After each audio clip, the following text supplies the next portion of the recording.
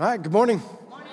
Good to see everybody here at our main campus. Welcome to you guys that are joining us online. As Corinne said, happy Father's Day. Hope you guys are all able to celebrate our fathers here today. A couple quick announcements before we get started. So the first one is VBS. So if you're signing your kids up for VBS and you want a free t-shirt, so don't confuse this with you can sign all the way up till VBS, but if you want your kid to have a free t-shirt, today's the last day to sign up. So if you have kids, get them signed up. You'll be able to get a free t-shirt for them. But again, I'm assuming we'll just be able to sign all the way. You will be able to sign up all the way up to VBS. So again, praying for VBS, but if you have a kid, get them signed up so you can get a free t-shirt.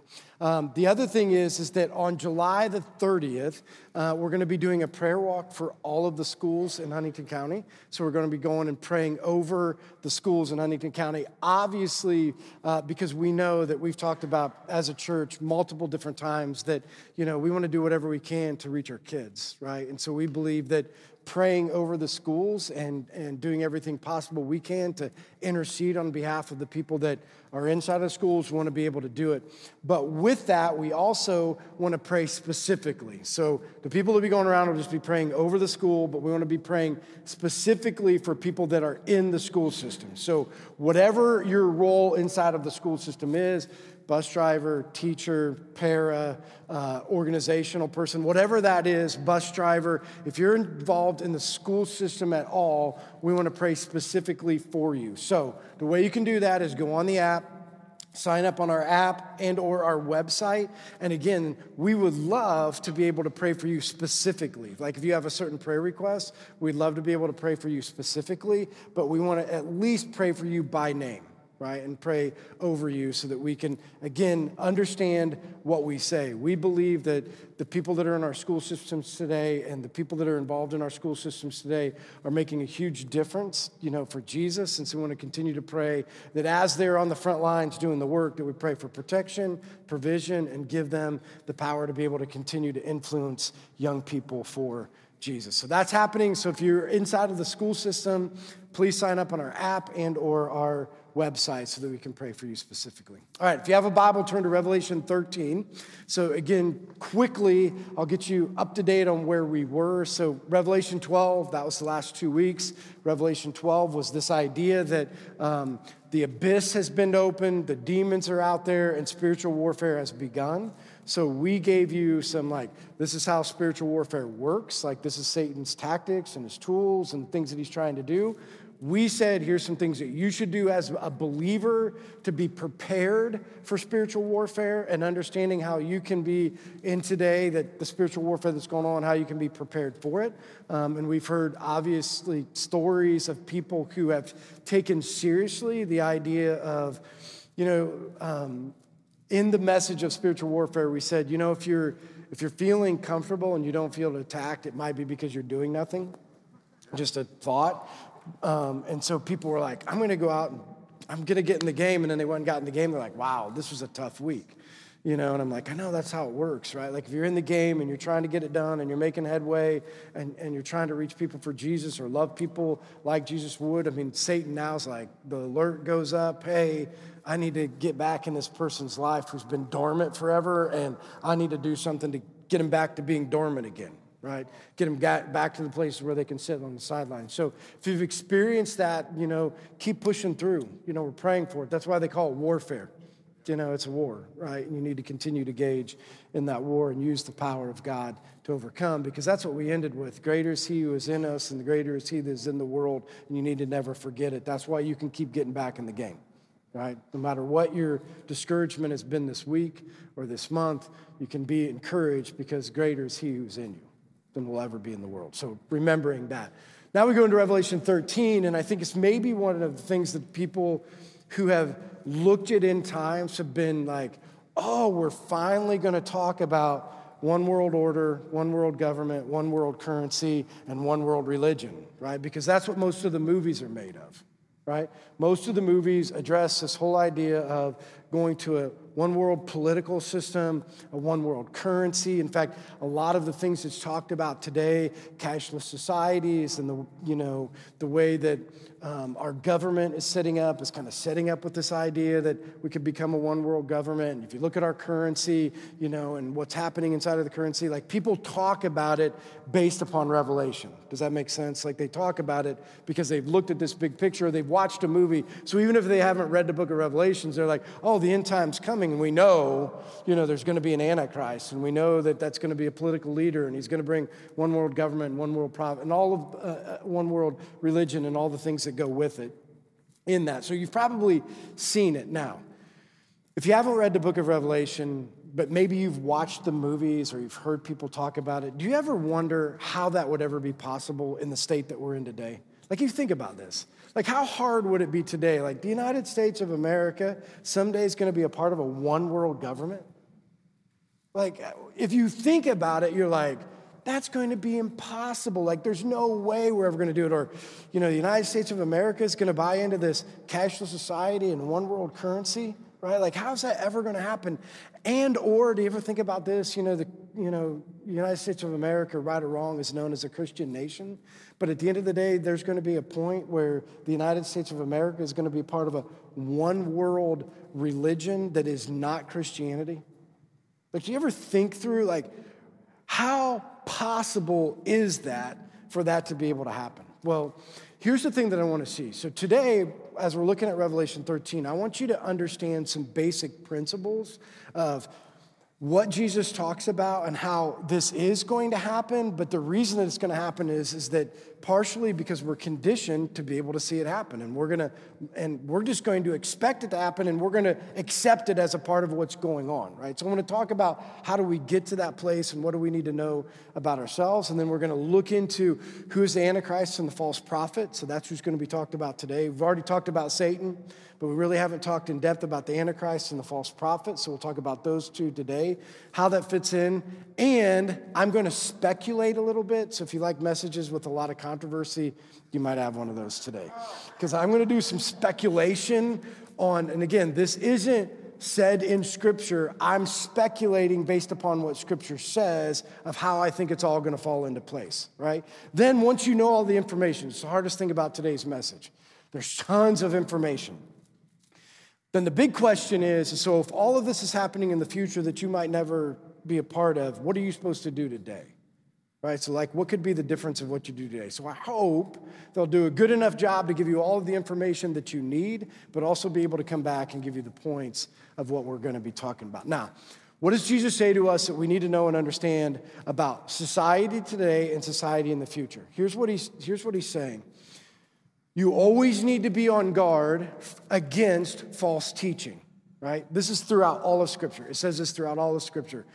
Don't give into false teaching. Don't give into false religion. Don't let anybody, take you astray from what the basics of what Christianity is. In fact, Paul would go in and he would plant a church, and here's what's the craziest thing. He would plant a church, and a year later, Paul would have to go back to that church because somebody came in and took the simple part of the gospel and made it complicated. Or a false teacher came in and took the gospel plus something. And so then Paul would have to come back in and he would be like, hey, that's false teaching. So he tells you one of the things that people inside of culture are going to be prone to is they're going to be prone to listen to false teachers, right?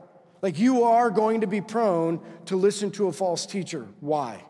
Why is it so easy? Because this is the question that you always have to ask yourself. Why is it so easy for an orator, a teacher, a speaker to sway the masses of people? You ever see that? Like, a good orator or a good speaker could get up and tell the masses, go that way. And a lot of times they go that way.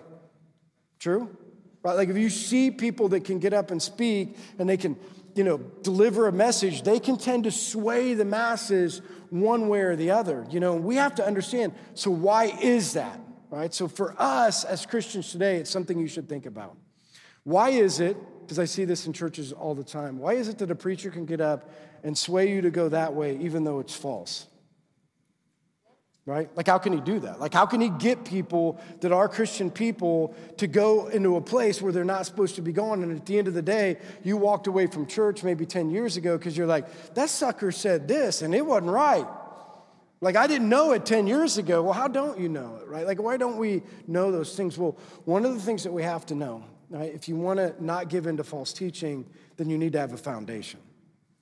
If you don't have a foundation, like if you're at a place right now where your foundation is built off of a podcast, a preacher, or a book, you're in trouble. And I'm telling you, more people are listening to podcasts, listening to preachers online, listening to preachers in person, and reading books and forming theology than they are reading their Bible. True?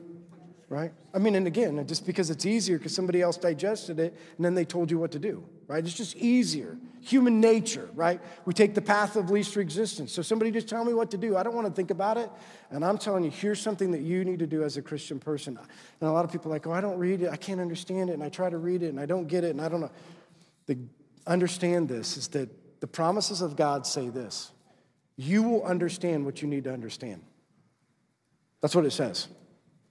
Right? The promises of God says when you open Scripture, doesn't matter how good of a reader you are, doesn't matter how much of a theologian you are, doesn't matter if for the first time in your life you opened a Bible.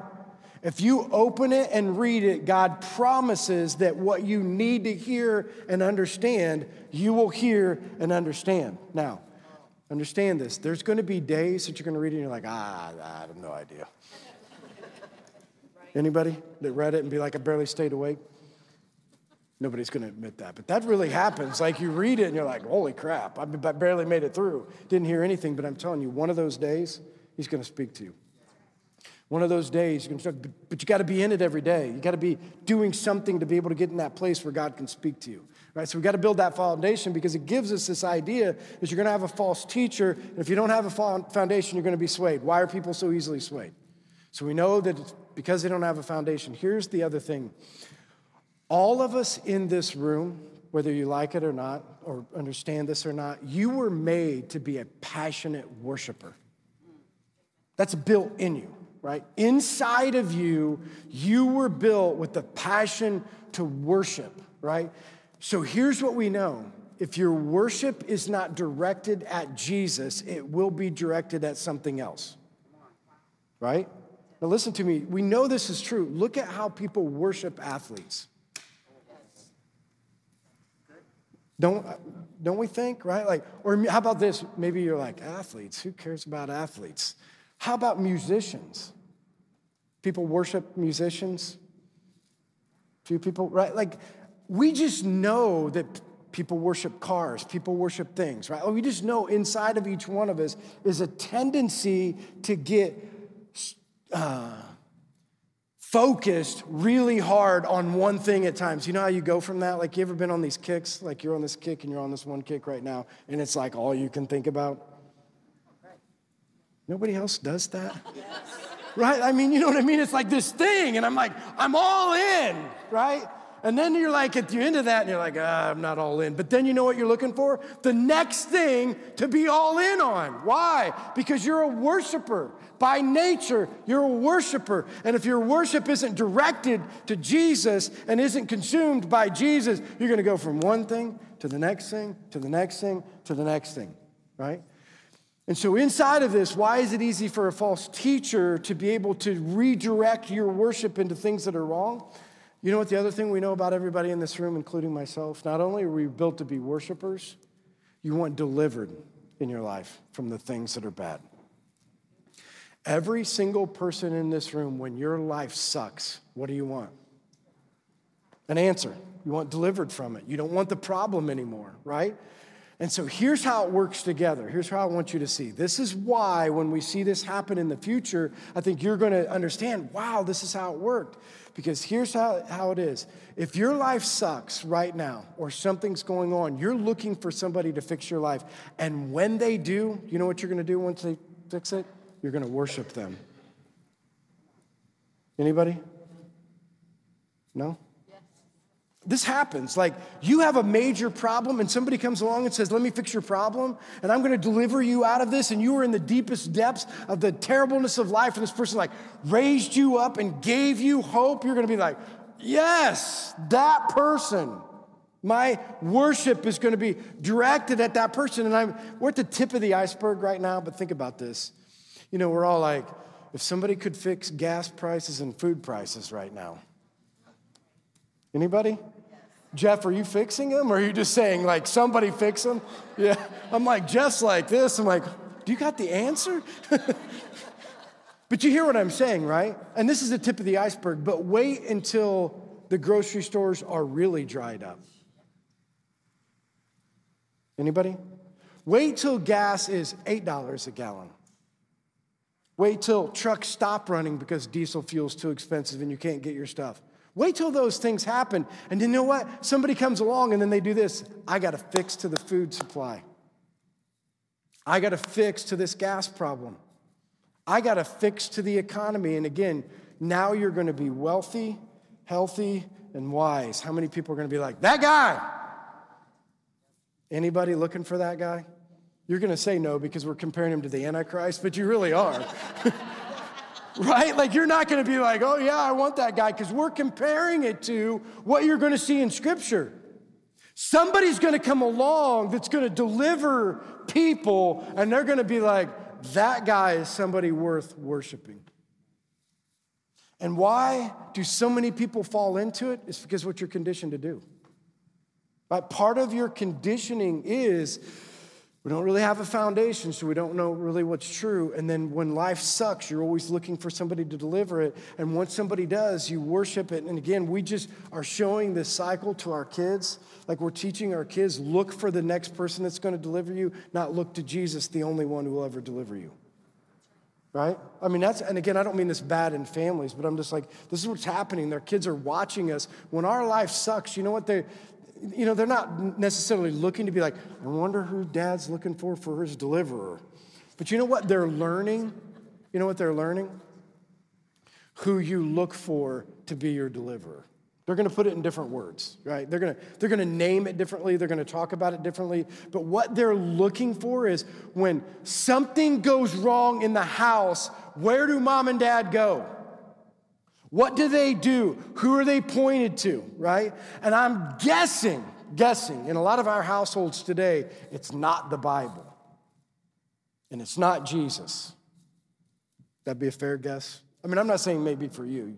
If you shake your head, we're not saying it's you, right? But I'm saying in the culture, that might be what's happening. Like, we're missing this idea of where people should go and how they pointed to when life isn't the way that it should be. And so we got to give them an example. Because if we don't, here's what you're going to see. When we do have this, because here's what we don't know. We don't know when this is coming. You know, we're going to have a pretty good idea. Like, I'm going to speculate that Christian people are going to be gone at the time, right? During this, what we're going to talk about today, the rapture is going to happen. But you understand that what we know in the world today, some of the people that you love are going to be here during this time. And the question is, have you ever talked to them about it? Because they're not in here today, you know that? Right? A lot of those people aren't sitting here today. Right, so what are we doing, and how are we preparing them? How do we get ready for those things, and how do we help them prepare for it? So now, with that, I want you to see some history. How does it work? Because this is what you're going to see. Political systems working with religious systems that are natural in the idea, so that when the Antichrist comes with the false prophet, people are going to look at that system, they're going to be like, oh yeah, that makes complete sense, right? Here's how you know it. Go all the way back to, you remember when Moses went to and was trying to deliver the people out of Egypt, right? So the Pharaoh was there, and Moses came in, and Moses would do some signs, right, to deliver the people, and some plagues would come. Pharaoh comes along and says, oh, political leader, brings in Jannes and Jambres, remember the two religious people at the time, and you know what they do? They copy the signs that Moses did. Right? And people are like, oh, so it's really not Moses doesn't have that much power. Look, the political leader, Pharaoh, who has these people inside of what they're doing, they go together, and the people worship the Pharaoh because he had a religious system that did signs and wonders that said, you know what you should do? You should worship the Pharaoh. right? It went together inside of that. If you look at other examples, King Balak used Balaam. Remember Ahab and Jezebel? So Ahab and Jezebel, part of what brought their leadership, to the place where, people would worship them is they used the priest of Baal. Remember that in the stories? The priest of Baal, were going against God's people, and there were 400 priests. They went together. And so, King Ahab and Jezebel were saying, like, look at what these people can do, and that's why you should worship King Ahab, and that's why you should worship Jezebel. So throughout all of scriptural history, you see these things happening. Political systems using religious systems, and the religious system saying, you should worship the leader, right? Think about it in today's society. Communism. So if you're familiar with the history of communism, when I was in the Ukraine, I learned a lot about this because when we were in Ukraine, we were meeting with the people, and one of the leaders of the ministry that we're in said, you know what the hardest thing about getting people that were in communism for so long out of communism, even though they live in a free country? Because this is what's crazy. The Ukraine was a free country, but people still wanted communism, right? Here's why. Communist leaders, right, in communist countries don't want a God, right? They tell you they want everybody to be atheists. And the reason that they want you to be atheists is because they want you to worship the system of communism, right? So the system of communism of we're going to take care of your health care, we're going to take care of your food, we're going to take care of everything that you need in your life. You worship the system of communism because then the system of communism points to the communist leader and says, we should worship that guy. Look at what he's doing for us. Do you see how it's put together? Everybody wants to worship and everybody needs delivered. Why do communist countries love those types of things? Right? It's because they think the answer to their problem is the worship of the communist system and the worship of the one who says, I'll take care of you. Right now, that seems odd, doesn't it? But let's just think about this. That's kind of what's happening in our world today. The world's a little bit chaotic today, and that people will actually vote for a president just for the sheer purpose of, so that he'll just take care of all of my needs, deliver me. Right? And this isn't political. I'm just telling you, you realize people are going to say, oh, I'm going to vote for a president for one reason and one reason only, so that he will take care of my every, right? I mean, we're looking at it like, what the world, right? The big issue of healthcare, like if you've been a part of healthcare, they're saying, we need to get in a president that'll get us all free healthcare. And people are like, I'm voting for that guy, because if he gets that done, that's somebody worth worshiping. Now, you're not going to say worshiping. Right? That's not what you're going to say, but you realize that's what we're doing, isn't it? Somebody that will deliver you out of your problem. So if healthcare has been a problem and a president can bring it and he can deliver you out of that problem, you're going to be like, that guy is worthy of worship. You see where I'm going? Right? Do you see how this conditioning process, so then when we look at a one world government and a one world order in Revelation where the whole world's went to hell? I mean, the whole world hasn't even went to hell right now. Think about it in Revelation 13 right now. God's people are gone. Satan has been unleashed. The abyss is open. All the demonic are out there. And how many people do you think need delivered now? Anybody? Right? Like, you think what we're going through now is tough. Think of what they're going through at the time. So the reason, right, that in Revelation 13 we see so many people saying like, oh yes, this, the Antichrist is worth worshiping because I need delivered. Because the world's out of hand. Now, when we read this, we're going to look at some character traits of the Antichrist, but then we're also going to look at the false prophet together, and then we're going to try to figure out what can we learn from it. Okay? Does that make sense? So Revelation 13, let's start in verse 1. We'll read all the way through it, and then we'll go back and talk about each one of them. So it says, the dragon stood on the shore of the sea, and I saw a beast coming out of the sea. It had 10 horns and 7 heads with 10 crowns on its horns, and on each head a blasphemous name. The beast I saw resembled a leopard, but had feet like those of a bear and mouth like that of a lion. The dragon gave the beast his power and his throne and his great authority. One of the heads of the beast seemed to have had a fatal wound, but the fatal wound had been healed. The whole world was filled with wonder and followed the beast. People worshiped the dragon because he had given authority to the beast, and they had worshiped the beast and asked, who is like the beast? Who can wage war against it? The beast was given a mouth to utter proud words and blasphemies and to exercise its authority for 42 months. It opened its mouth to blaspheme God and to slander his name and his dwelling place for those who live in heaven. It was given power to wage war against God's holy people and to conquer them. It was given authority over every tribe, people, language, and nation. All inhabitants of the earth will worship the beast, all whose names have not been written in the Lamb's book of life, the Lamb who was slain before the creation of the world. Whoever has ears, let them hear. If anyone is to go into captivity they will go. If anyone is to be killed with the sword they will be killed. This calls for patient endurance and faithfulness of the part of God's people. Then I saw a second beast coming out of the earth. It had 2 horns like a lamb, but it spoke like a dragon. It exercised all authority of the first beast on its behalf and made the earth and its inhabitants worship the first beast, whose fatal wound had been healed. And it performed great signs, even causing fire to come down from heaven to the earth in full view of the people. Because of the signs it was given power to perform on behalf of the first beast, it deceived the inhabitants of the earth. It ordered them to set up an image in honor of the beast, who was wounded by the sword, yet lived. The second beast was given power to give breath to the image of the first beast, so that image could speak and cause all who refused to worship the image to be killed. It also forced all people, great and small, rich and poor, free and slave, to receive a mark on their right hands or their foreheads, so they could not buy or sell unless they had the mark, which is the name of the beast or the number of its name.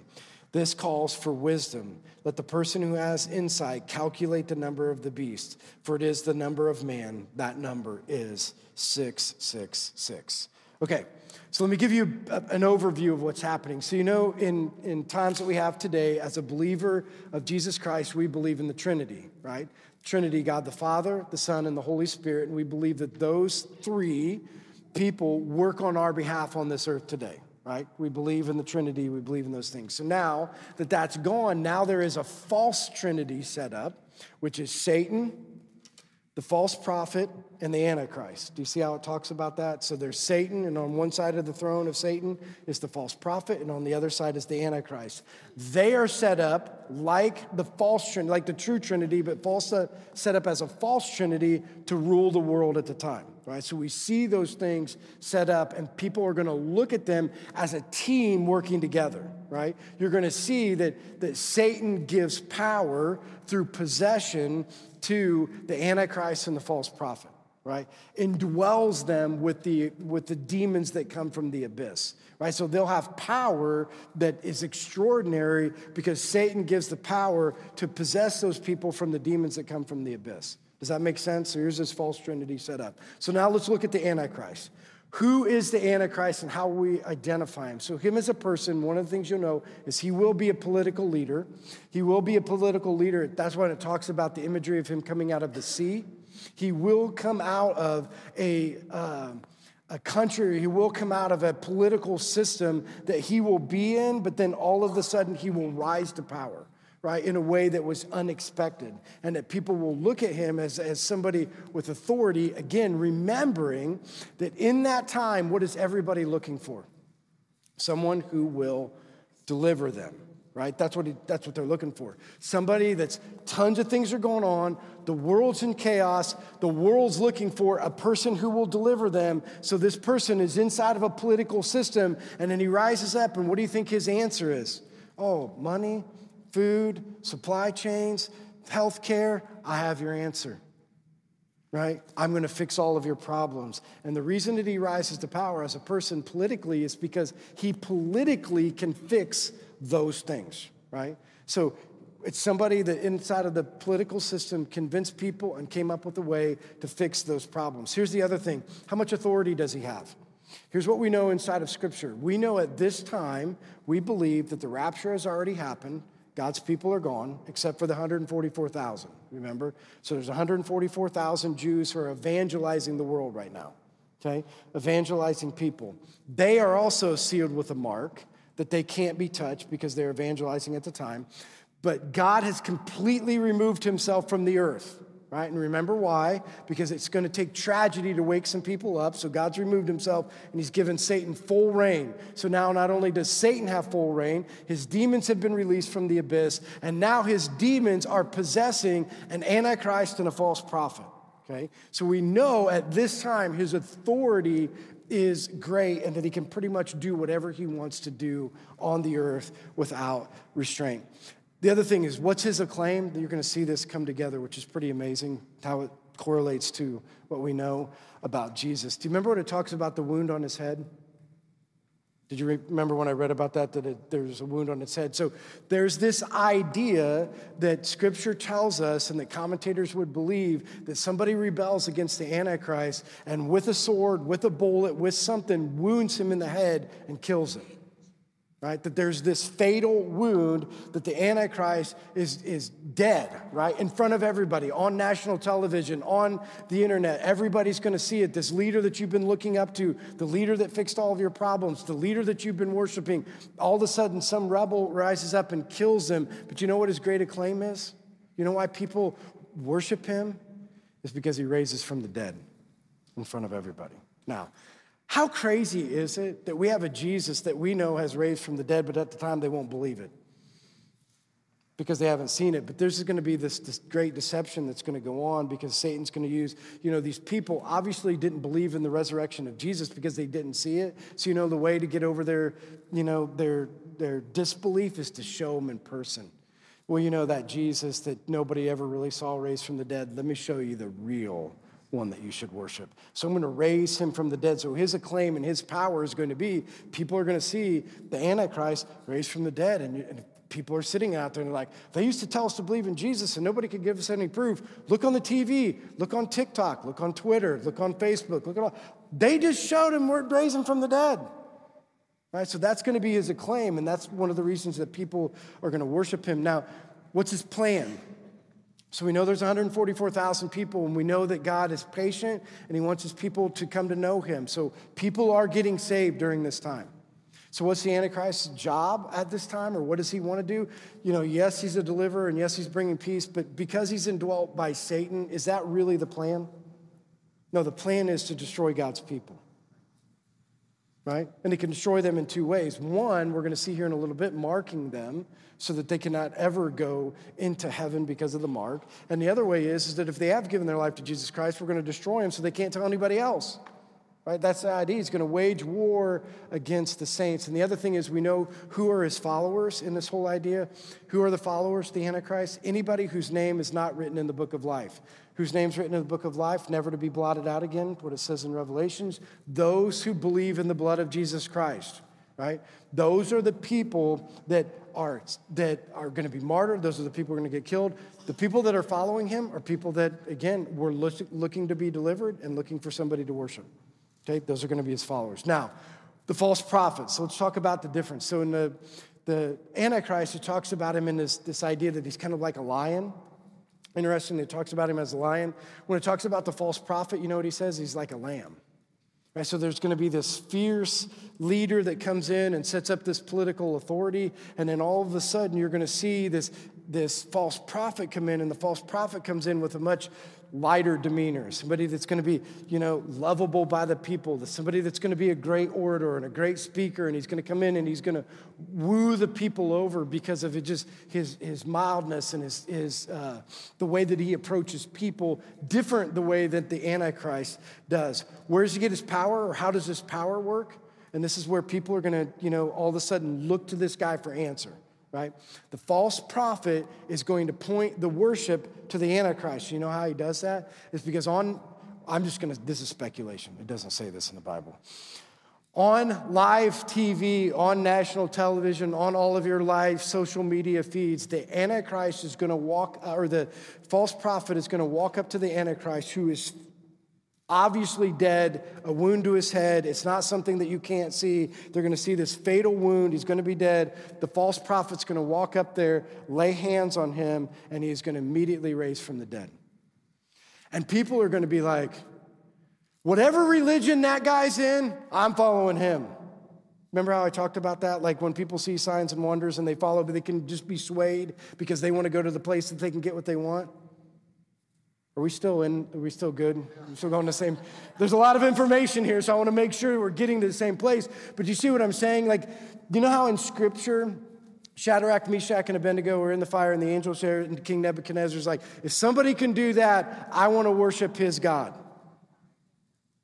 This is what's happening here. People are like, how in the world would people worship all these one-world religion? Because you're looking for an answer to be delivered, and you've got a lot of people dying around you, and you want protected, and then all of a sudden on your social media feed or on whatever you're watching TV on, the false prophet walks up to the Antichrist, lays hands on him, and he stands up, and then the Antichrist says, or the false prophet says, you know what you need to do?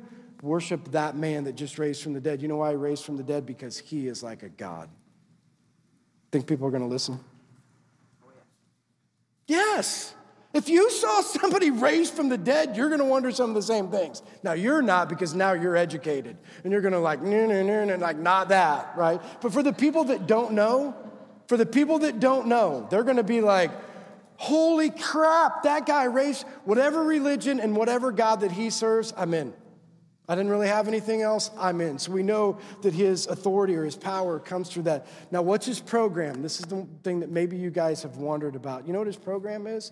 Is to separate out those who are believers and those who are not believers. You know how he does it?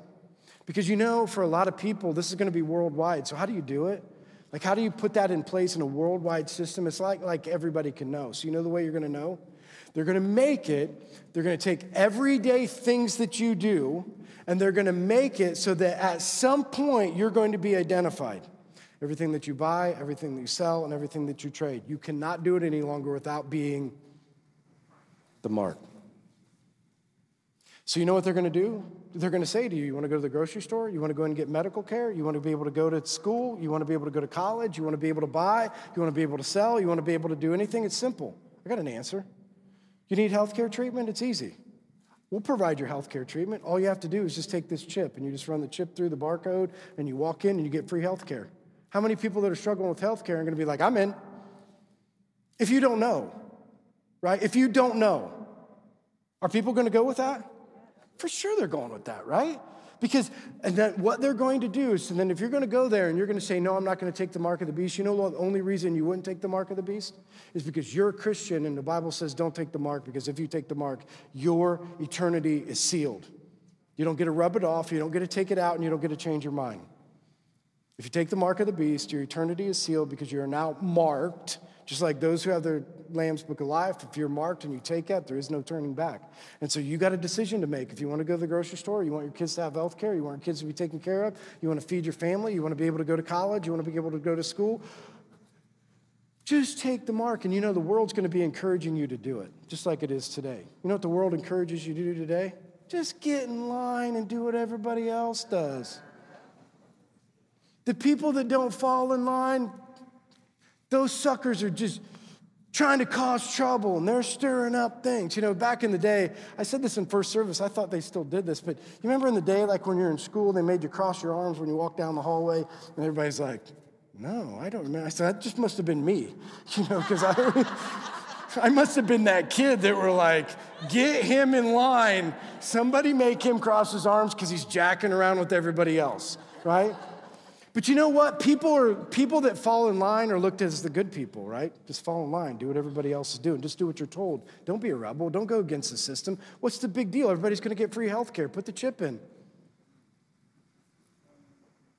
What's the big deal? Grocery stores just need to monitor the number of people that are coming in. What's the big deal giving them a card that said you were vaccinated? Okay, I'm not going there. I was kidding. I'm kidding. I really am kidding. Because I'm not going, listen, yeah. The point just is it won't be that odd. It won't be that odd. I'm not saying should or shouldn't get vaccinated. My point is just this. I'm really not. I'm saying, won't people be used to having something to gain entry to something? That's all. Are y'all okay? Because I think some of you are mad now. Right? Don't get mad. I'm just saying the idea of having something to get entry into, it won't be that abnormal. And if you don't buy into it, you're going to be looked at, right? And I said this, and again, don't be mad about this when I say it, but I just want you to know what it feels like on both sides of it. When we went out to Colorado to go skiing, you couldn't go anywhere without a vaccination card. And you know how the people that I'm like, what's the big deal? I gotta pee, and it's freezing.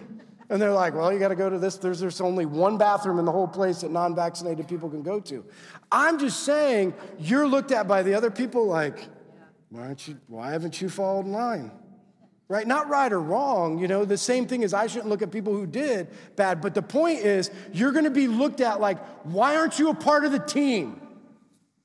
So it's going to be easy in that to have the pressure to say, be a part of the Antichrist system, for crying out loud. He saved you. He delivered you. He's taking care of you. He's given you your medical needs. He's given you food. Get in line. Follow an order. And people are going to be like, I know, that's what we've been doing all my life. So I'll just keep doing it. That's what you taught your kids to do, right? That's what you've been teaching your kids to do. Fall in line. Go with whatever people tell you to do. You don't need any, it's not your own faith. Just do what somebody else tells you to do, right? That's what good kids do. They just go down the road that somebody else tells them to do. And I'm sitting here saying, like, listen, we need to teach our kids differently. They need to know. They need to have foundations. They need to know those things. Now, so that's the idea. So here's the Antichrist and the false prophet, okay? Information. Got a lot of information about that. We got a lot of things that are going on. Now I'm going to do some speculating. Okay, so here's where, you might be like disagree, but that's okay because this is speculation, right? That's what we get to do this. Here's my speculation on why do I think this is going to be easier than what we think? Why do I think that this is going to come in easier than what I think? My speculation is this. We already buy into government dependence today, right? Right or wrong, we buy into that. Right? We live in a world where we buy into the idea of depending on the government. Like economically, if you want things fixed, who do we usually look to? It's right or wrong because can the government affect the economy? And just so you know, I'm not anti-government, so when you guys are out there be like, I hate him. Like, I'm not saying I'm not anti-government. I'm just telling you, can the government affect the economy? And so part of what happens is could we get to a place where the government, the health of the economy, which affects your job and your money and your spendable income, if the government can say, I can fix the problem, how many people, if it changes your pocketbook, like, I'm in, right? I'm in. Why? Because, again, we're used to it. There's this conditioning that goes with it. Same with, what we talked about physically, like, back to when we look at a one world government or one world order, we think that that's really rare, and why would anybody do it? Well, can the government affect us physically from a food supply standpoint? For sure. Like, we know how this happens. The government can make decisions that can make grocery stores empty.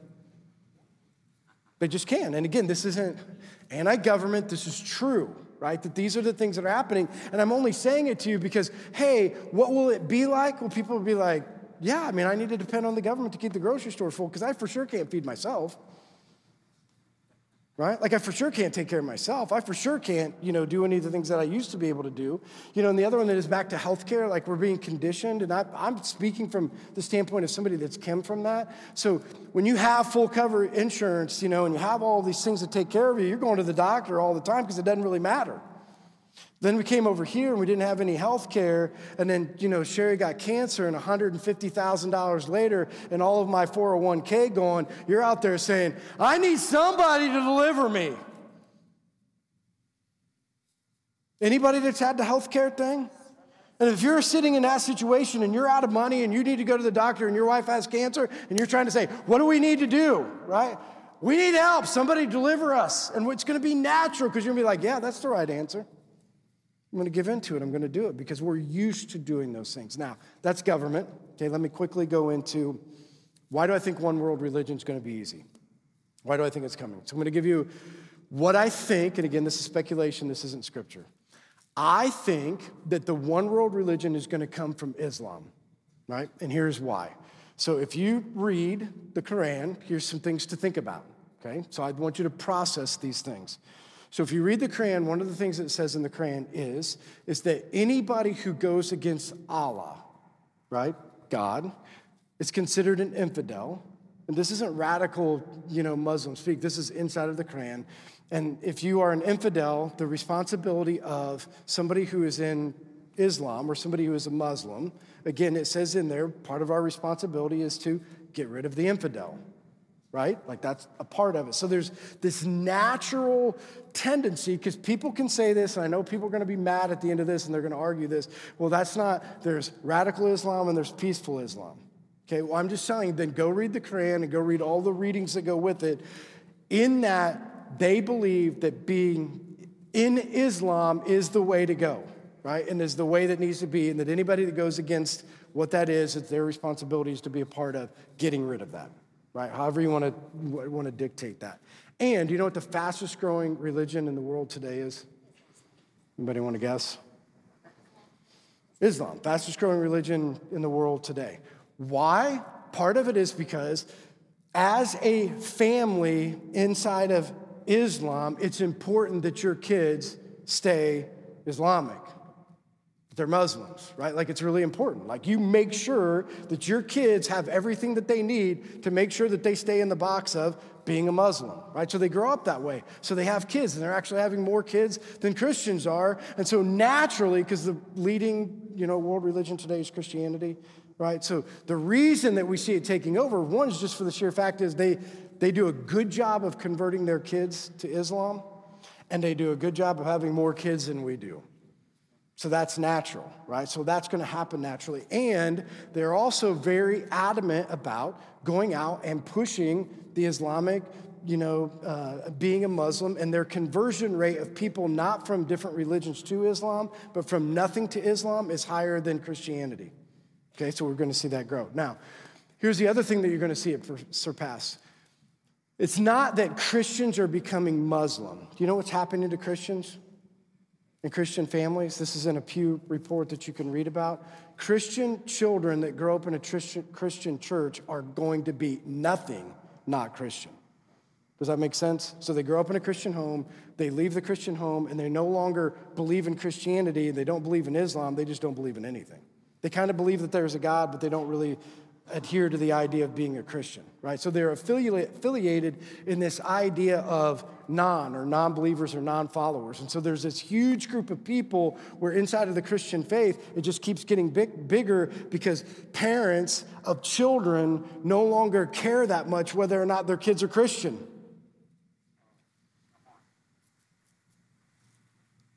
Is that okay?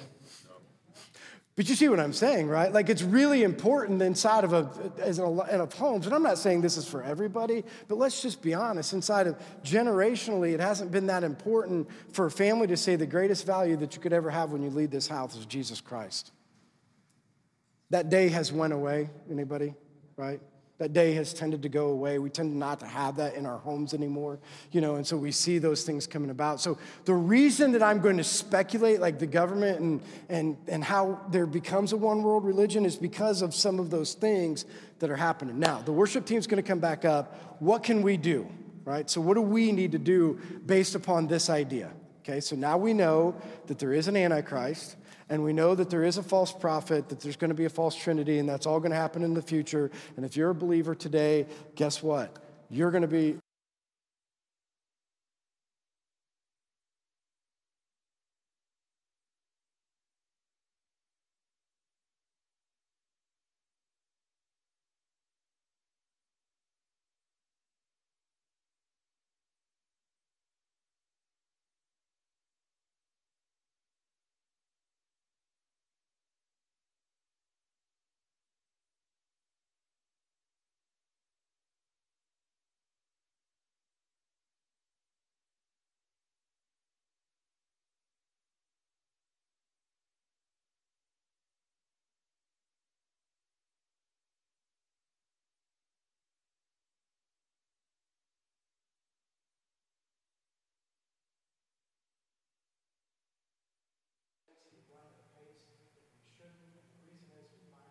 and the things that we can do, not who we are in Jesus. So we tend to be pushed with this whole idea that we got to make something, we got to do something, and we're so busy to find time to be a follower of Jesus, to be devoted to him, to be in love with him. There isn't any time for it. Can we slow down and say the greatest gift that you could ever give to the people around you is not what you can make, and not what gifts you can give them, but the greatest thing you can give them is an overflow of Jesus. And the only way you're going to get that done is slowing down. I'm speaking from experience, right? We live a life that's tough, right, to get things done. And we live in a world that you run 1,000 miles an hour. And so I'm going to say, what would it look like for you today to change your schedule, right? Because that's what it's going to take. You're going to need to change your schedule. You're going to look at what you're doing. You're going to say, if the priority of my relationship with Jesus isn't a priority, come hell or high water, I'm changing it. Whatever it is, I'm going to change it. Because I want to pass this gift on, because you know the next thing that we need to do? Can we keep the family unit together? Like, can we care about our kids?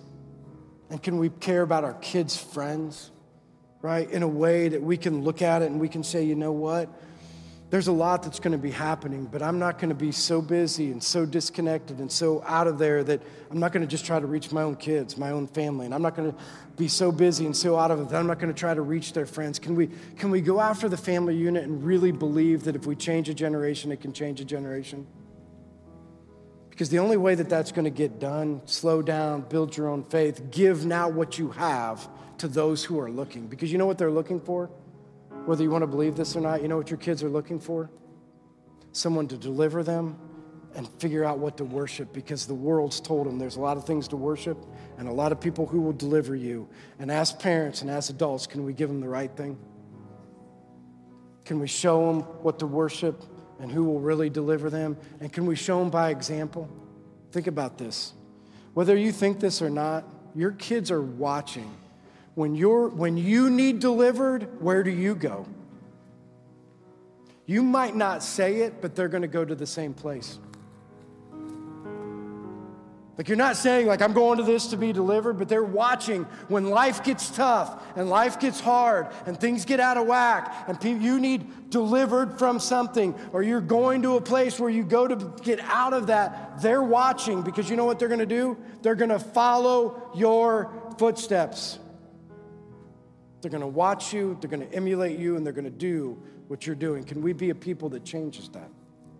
Can we show them the right place to go, the right thing to be delivered from, so that our children and their friends can watch and not get caught up in this wind of going back and forth, and be prepared for what God wants for their life? Now, we have a great opportunity to take communion together today, so we're going to take communion as a church. Now, this is two things when we take communion. One, it's for you to remember that your life was bought at a price, right? That Jesus Christ died for you, and your name is written in the book of life, so that when we talk about all of these things, you're the one that's sealed, and you're the one who's going to experience Jesus. And it's a time for us to say, thank you.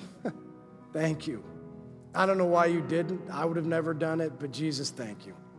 I would have never saved a wretch like me, but thank you. I would have never, for somebody that spit on me for all these years, and then I came back to you, that you'll accept me, but thank you. That's what communion's supposed to do, be a reminder of what he did, and we can say thank you. You know what else is supposed to do? An opportunity for you to examine your heart. An opportunity for you to say, you know what? If I need to slow down, God, give me the conviction. Give me the things that I need. If I need to do something with my children, give me the conviction. If I need my heart changed, then help me understand how to change my heart. Take that time to meditate. Take that time to allow God to examine your heart with you and the things that you need to do. So I'm going to pray. After that, Corinne's going to open up the communion, or have a time of meditation, and then she'll open up the communion tables for us. Let's pray. Heavenly Father, we just love you. And we know, like today, Lord, there's just a lot of things to think through, but more than anything, can we remember this? May we be a people that aren't swayed. May we be a people that have a foundation. May we be a people that understands who you are, Lord. May we be a people that point to the right deliverer, to point to you. A people that, again, will help other people understand how to worship you and worship you well. Lord, we thank you today as we take communion for the sacrifice that you've made. And Lord, we pray that you'll examine our hearts and help us see how to better follow you. Lord, and we're praying for a revival, Lord. We're praying for you to do amazing things in our lives. And Lord, we love you. In your name we pray. Amen.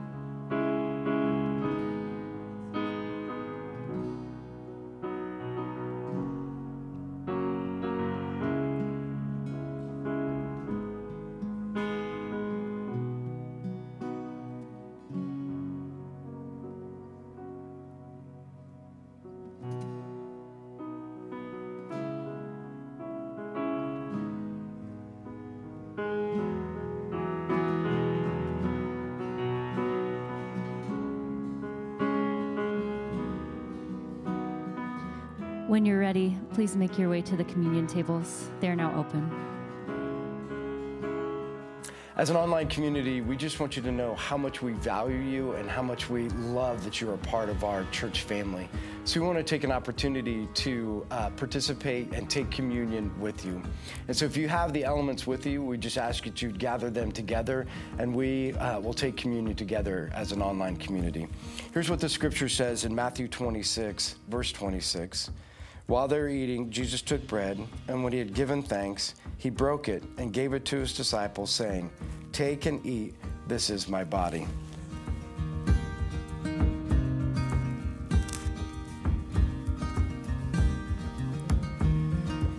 Then he took a cup, and when he had given thanks, he gave it to them, saying, "Drink from it, all of you. This is my blood of the covenant, which is poured out for the many for the forgiveness of sins."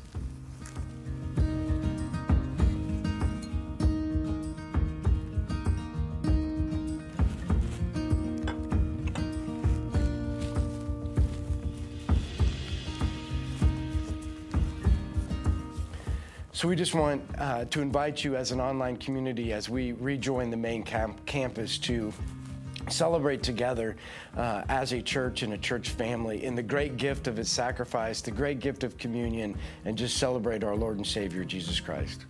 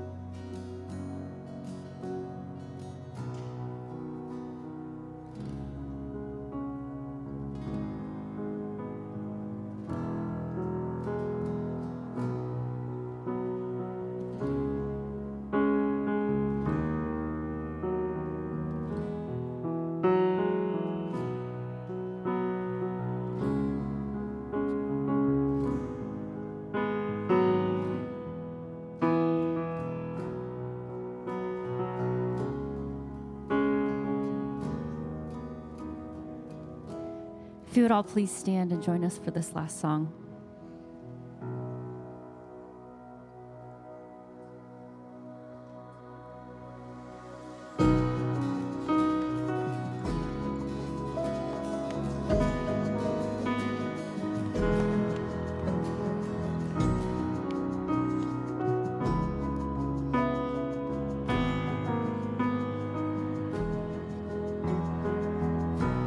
We've heard the revival story.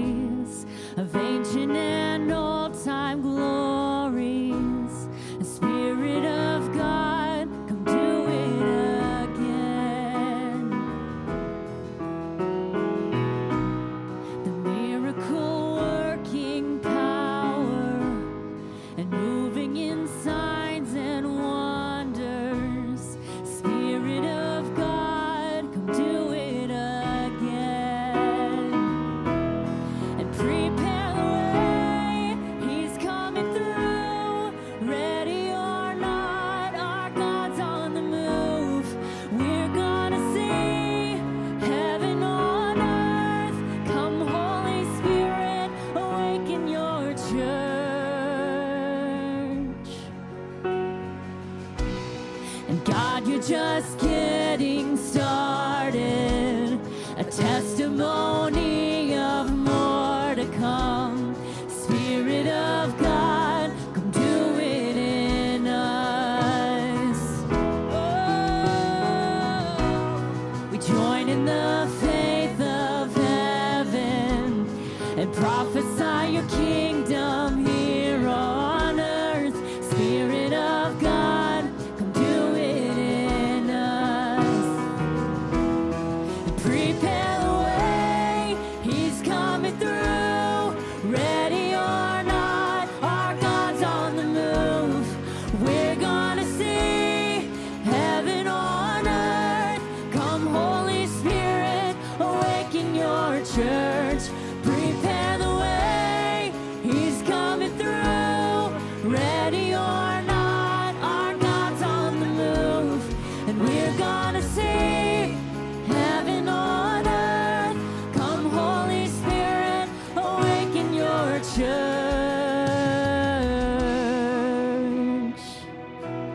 Come awaken us.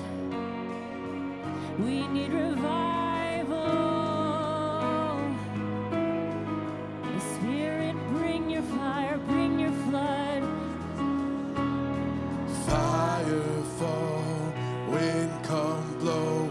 We're ready for more, ready for more. Break down the walls, push back the doors. We're ready for more, ready for more. Fire fall, wind come blow. We're ready for more, ready for more. Break down the walls, push back the doors. We're ready for more. Ready for more. Oh, fire fall, wind come blow. We're ready for more, ready for more. Break down the walls, push back the doors.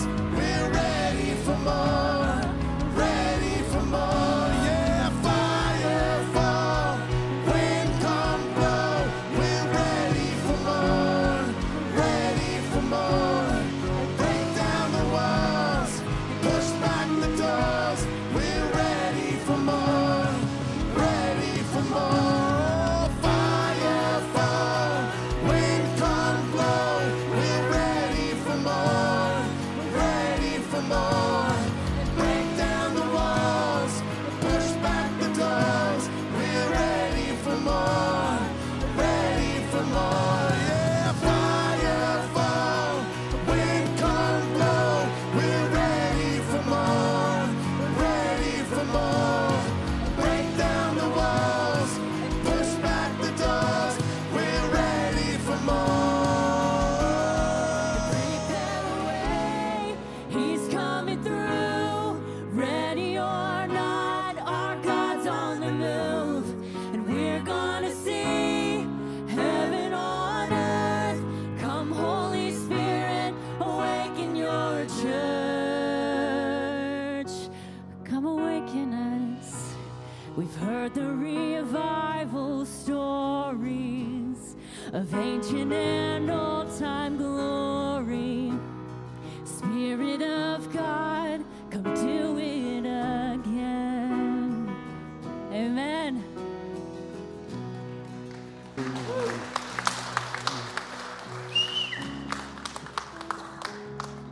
I guess more than anything for us as a church, I think that's what we need to continue to pray for. Right? We need to pray for revival, awaken the church, open our eyes, see what God wants us to see, because we need to understand this. God is on the move. The question is, do you want to be with him? Do you want to be a part of breaking down the walls? Do you want to be a part of pushing back the doors? Because that's what he wants for his church. Not to sit back and watch from the sidelines, but to be engaged and be a part of that revival and be a part of that movement. And that's what I want for us here at Life Church. May you use us in ways and so that we can be a part of his revival and be a part of his story. So thanks for joining us here at our main campus. Thanks for joining us online. We'll see you guys next week.